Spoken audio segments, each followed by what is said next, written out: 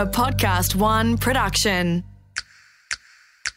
As digital has started to impact our lives and our businesses, we've been given this opportunity to have that human conversation at scale.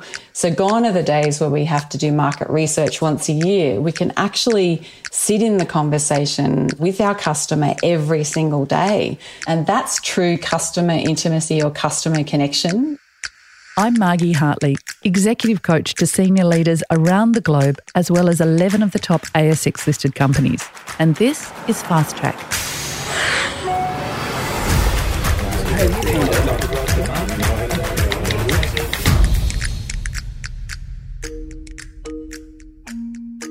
We all know that the workplace, whether government, private or corporate, can get lost in their own messaging. Things like, we are a purpose-led organisation. Or, most recently, the customer is at the heart of everything we do. This is an excellent sentiment, and I'm not downplaying this goal and ambition. But what does having the customer at the heart really mean? What does it look like? And who is really doing this? I know when my insurance company decided to go digital a number of years ago, my experience wasn't at all customer-led or a positive experience for me. The sentiment was spot on from their head office and their intention was fantastic, but something went wrong along the way. To unpick this curiosity called customer connection is Jane Peacock. Jane is a passionate advocate of customers. She is a Chief Digital Officer for Hire, and her business, Partners in Digital, help to build strong digital brands for their clients. She's worked in digital for the last 20 years and has formed strong views on what it really means to be customer-led, customer-centric and customer-focused. Jane, I've had so many poor customer experiences. I was actually facilitating a leadership team recently and I told them that if they could solve the problem of the customer, they might rule the world. Their big problem was that they thought looking after the customer was selling things to them. Don't customers just want to be looked after? Oh, absolutely. And I think it's you know, I've worked with and for organisations like that, Margie, and you know, there'll often be a poster on the wall that says, you know, customer centricity or the customer is always right. And often when you dig into it, they're not looking at the customer or sitting in the shoes of that customer to really understand the experience from their perspective.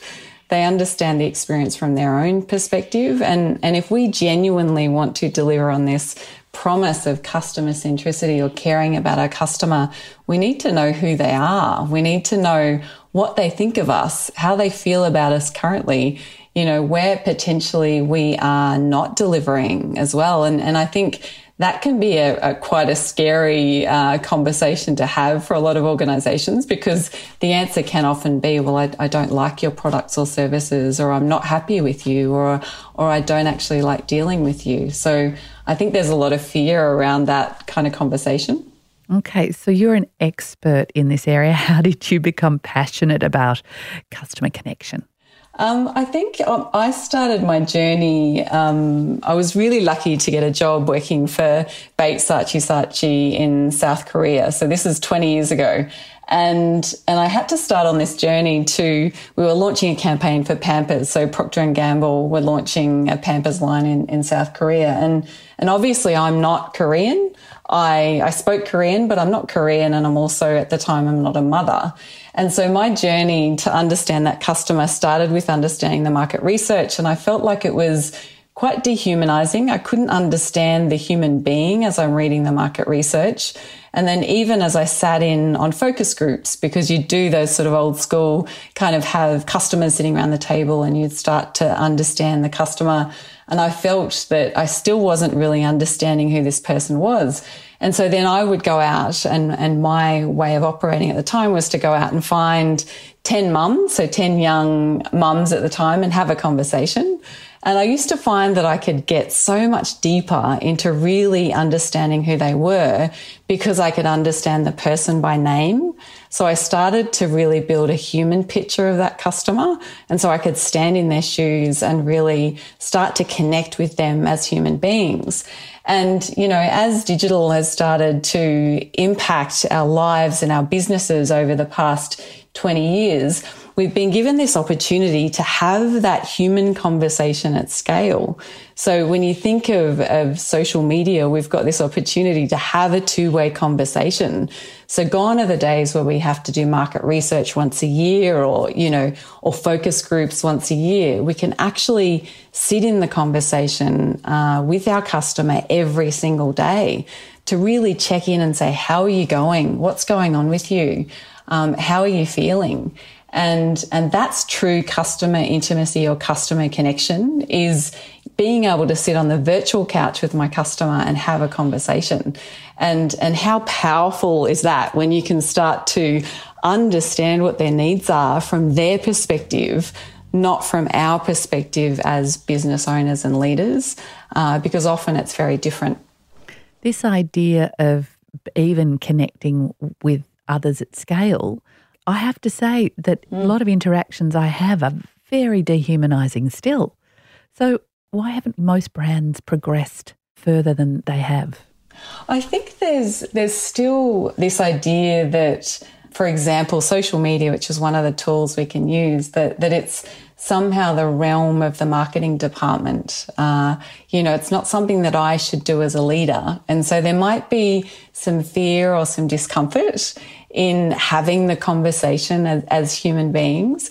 And so what I often do with clients is I coach them around this idea that, firstly, let's understand our customers, then let's understand what they need from us, and then let's give you the license to be actually human. So you can be authentic, you can make mistakes, you can be a bit silly, but it's your job to engage in the conversation. And, what my client said recently during COVID, she feels like she's sitting on the virtual couch with her customers. Amazing. So that means that every day she can check in and say, how are you feeling? What's going on with you? And really have a very human conversation, because I think as humans, we are sometimes we make mistakes. We're a bit goofy. We're not always perfect. We're not always polished. And so as soon as we have the license to be that full human version of ourselves, then, customer connection and intimacy flows. Mm-hmm. Yeah. Which comes back to my story about my insurance company. I used to have a lady I used to call the auntie. And every year for about 15 years, she called me twice a year, one for my house and one for my car. And she'd say, hello, Margaret. And I'd say, oh, call me Margie. And she'd say, how are you, Margie? And I'd say, very well. Now, is this a good time? I'd say, yes, it is. It's fine. And then she'd take me through a really stepped conversation. She didn't just land me with, this is how much it's going to cost. What do you need to do?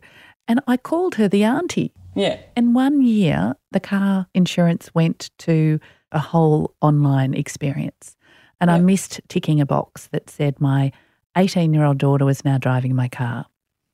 And someone hit her and drove off, and I had to pay $3,000. Mm. And at that point, I felt incredibly resentful that actually I'd been lulled into this experience with an auntie on the phone. Yeah. And then now it was my fault for not ticking a box that I didn't see the first time I did it. And they were unforgiving. And I changed insurance companies after almost 20 years. So that for me is an example of actually the really good intention from head office and really poor execution. And I think that's pretty common. Do you? I do. And, I think we all have experiences like that, and I think what I'm seeing more and more happening is this idea that there is someone that holds the customer experience from end to end. Rather than just the marketing department? Yeah, because what happens with the customer journey or customer experience is that, that human being is flowing through marketing to operations to customer service to sales to finance and back to marketing again. And what I see time and time again is this poor human being, you in this case, Margie, is getting passed from silo to silo. And there's no integration. There's no one holding that person, and in your case, you, through that journey. And that ends up creating, all sorts of, I call them kind of walls that are put up, and we expect the customer to have to climb over that wall to get to the next step. So customer intimacy, customer connection, delightful, beautiful customer experiences require someone to hold that person from end to end. And I think there's a reason why digital is hard, and I see it as it's the conversation elevator and the silo buster, because you cannot sit down in those silos and deliver a delightful, beautiful, value-filled customer experience without building that collaborative team to enable it. So, Jane, what's an example of customer intimacy? Can you bring that to life for me? So I'll share a story of a client who, like all of us, we've gone through COVID, and, human beings have plummeted to the bottom of Maslow's hierarchy of needs. So it's all psychological and physical safety. And so for the brands that I work with, we said, right, for April, we're going to get rid of all sales and focus on connection and empathy. That's what we're focusing on. And so what we then did was we focused just on daily sharing beautiful stories that surprise and delight and bring our customers into a community so that we're bonded together. And so then every day we had touch points, and we're bringing them together. We're having a conversation daily, and we're building a tribe around our brand. And that's not hard to do. That just takes a willingness, like you were saying in the beginning, Margie, to show that you care. If you genuinely care, you will put the effort, the time and the space in place to enable that. Another one I had that's probably not a client, so it's not, it's about a brand that I think did a really beautiful job. And I'm obviously digital as the space I work in, so you would expect that I'm really great with technology. The opposite is true. So I was using a website to order, they're called Hampers Emporium, and you can order these beautiful hampers to say thank you to someone. So it's a gift of giving. And I made a mistake, and so I hadn't actually progressed the order, and so I was getting a bit irate with the system, because I like to know that my package delivers, and I can then follow up and call the person on the other end and say, hey, what did you think of your bottle of whiskey, and did you enjoy it, and have a conversation. And so I jumped on the chat window, and I started getting quite, I was trying to be measured, and I'm getting upset. And they picked up the phone and called me immediately. So a human being called me. He said, my name's David. How you going, Jane? I've looked at everything. What can I do for you? And he knew that I was the one that had made the mistake, but he sat there the entire time, probably 15 minutes of his time, just having a chat, just being human. And so at the end of that call, the result for me and for the brand is that I'm now a brand advocate. And so I told everybody that I know that if you want to give a corporate gift, you need to go to these guys, because they look after you, and they've got this beautiful customer service guy that takes care of you. So that's an example of a brand, that's a reasonably big brand that still manages to hold their customer, and they've got trigger points when something goes wrong and an alert gets fired. And so then a human intervention is enabled. So that was, yeah. So typically I'd think you're digital, so it's all about dehumanising. But what you're telling me is that there's a place to hold both of these. The digital technology experience, which makes it faster, easier and more efficient and effective. And then the human element, the connection. I often work with teams with this idea of clarity and connection. And if I'm hearing you, it's all about efficiency of service and connection. We can't lose the connection. Oh, Margie, I think digital is one of those things that is so misunderstood. And so when we go into a client, we define it as the human experience of technology. Your staff use it to communicate your value, and your customers travel through it to access that value. So really it all comes down to human beings. And so we can't do anything unless we understand them, unless we understand the problem that we're there to solve. And the technology is just the enabler. So often when digital goes wrong is when we start at technology rather than starting at the human beings. And so when we talk about the internal piece, the efficiency gains, we need to tap into the collective intelligence of our people to make it better, to enable them to create more value for the business. And when it's our customers, we can actually co-create products, services, tools, and assets with our customers. So it's a huge opportunity, but you're right, Margie, it all comes down to humans and understanding humans better.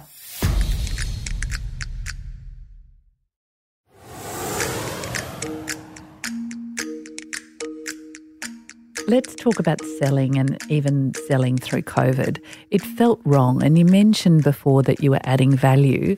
I didn't sell anything to my customers over at that period of time. It felt wrong because it was about human connection. How do you get a customer connection during a time like a pandemic or a COVID when you've actually got a bottom line and you need to do your cash flow? How do people approach the customer? So I'll share a quick story about my experience, Margie, because, you know, even though I'm someone who enables customer intimacy and connection for a business, I found that I was failing myself. And so when COVID hit, I too found it really difficult to sell. And a lot of people said, Jane, you should be aggressively selling. Digital is all we've got. You're the digital enabler. Why are you not selling? And I said, I actually don't think ethically it's right. I don't think it's humanly right. It's not kind. You know, when we talk about Maslow's hierarchy of needs, they're down the bottom. They're not going to want some growth advisor to come in and tell them how to do their business. So I said, for the month of April, I'll give away my value. And people thought I was mad. And I ended up having 100 really meaningful conversations with people that enabled me then to rebuild my entire business around real problems that I can solve. So really the key here is for any business is to start to firstly have a conversation with your customers, start to engage them and understand the problems they're facing right now, because even just having that conversation creates connection. Because all I'm saying is, how are you going? What problems are you facing and how can I help you?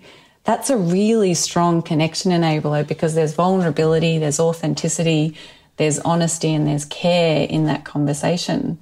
And so if we all can do that, I think there's a huge opportunity to build greater connection. And Jane, you said to me earlier that you thought you knew what empathy was. You thought you knew what connection was. And then something changed. What happened? I think I made the mistake that I thought empathy is kindness, but empathy is actually being able to sit in the shoes of somebody else. And I wasn't doing that. I was acting in the way that I thought I would if I was kind of in that position, as opposed to actually getting up and standing in their shoes. So if I stand in the shoes of owners of businesses during COVID, I wouldn't sell to them, because I'm empathizing what they're feeling, which they're feeling overwhelmed, they're feeling stressed, they're not sure where to go. So that's empathy, is standing in the shoes and going, okay, how are you feeling? What's going on right now? What's impacting you right now? And it took me actually many, many mistakes acting from kindness. And I'm an extrovert, so I tend to go straight to talk a lot and try to be funny and try to be bright. But that doesn't work for everybody. So I found that I was hitting a brick wall, and then I went out to a digital connection of mine and said, I know you're an empathy person. That's what you do. Can you teach me empathy? And so she actually went through a series of exercises to coach me on empathy and true listening, like being able to listen between the lines to understand what is the problem that you're not telling me. You know, the elephant in the room. So I'm still learning. It's a really hard thing, I think, to do very, very well. But getting coaching definitely helped me, Margie. How do companies do that then? So I talked about the disconnect between head office and then my experience as a customer. How do we help customers on that huge value chain really connect, intimately, human connection, empathy, authenticity, all the things you talk about that are very easily lost in a process? I think Margie, the first step we go through is to ask the question, who is your customer? And anyone can ask themselves that question. And often, marketing of old the answer would always be something really generic, like, well, it's a middle-aged woman, she's got lots of kids and she's busy and she makes a lot of money. But with digital, we can get to the point that her name is Jane. She's got 3 teenage boys. She likes drinking kombucha, likes drinking too much wine. She goes to art house films. It might be me. But the demand and the opportunity of digital is we can know that person. We can know her. And when we know her, it's so much easier to empathise, because I can now step into the shoes of Jane and go, well, how's Jane feeling? And we do an exercise called an empathy mapping exercise, which is not my process. It's by a strategizer, and you learn what are the pains, gains and jobs to be done. And that's really quite eye-opening for businesses, because they get to see, firstly, we map their value, and then we understand the needs of the customer. And we see that most businesses are meeting 2 out of, say, 10 needs. So the other 8 is where growth sits. So we can develop new products, services, tools and assets. And if we then create more value for that customer, we're increasing connection whilst also enabling the business to tap into new markets and new growth opportunities. So they would be probably the 3 steps that I would take. Any business can go through that journey. And I would say the marketing team are probably chomping at the bit to start that process, I would say. At the beginning of any team process or a speech that I give or talk, it's about what do I want the audience to feel, think and do as a result of me being in the room, and, how might they be feeling about, me at this stage at 2:00 standing up in front of them. Yeah. So it actually helps you do those. So there's some really short things you can do, aren't there, like that? And then there's the very thorough investigation into who your customer is. Jane, I am just so thrilled to have been able to talk to you today about customer intimacy. It's something I'm passionate about and frustrated about, as you heard, at the same time. And I think we're on a really beautiful path of building intimacy through technology, but also allowing us to be really human. So thank you so much for your time today. Oh, my pleasure, Margie. It was a joy talking to you. Fast Track was presented by me, Margie Hartley, and created in collaboration with Podcast One Australia. Producer Tina Matalov, audio production by Darcy Thompson, executive producer Jennifer Goggin. To hear more episodes, listen for free at podcastoneaustralia.com.au, download the free Podcast One Australia app or search Fast Track Podcast.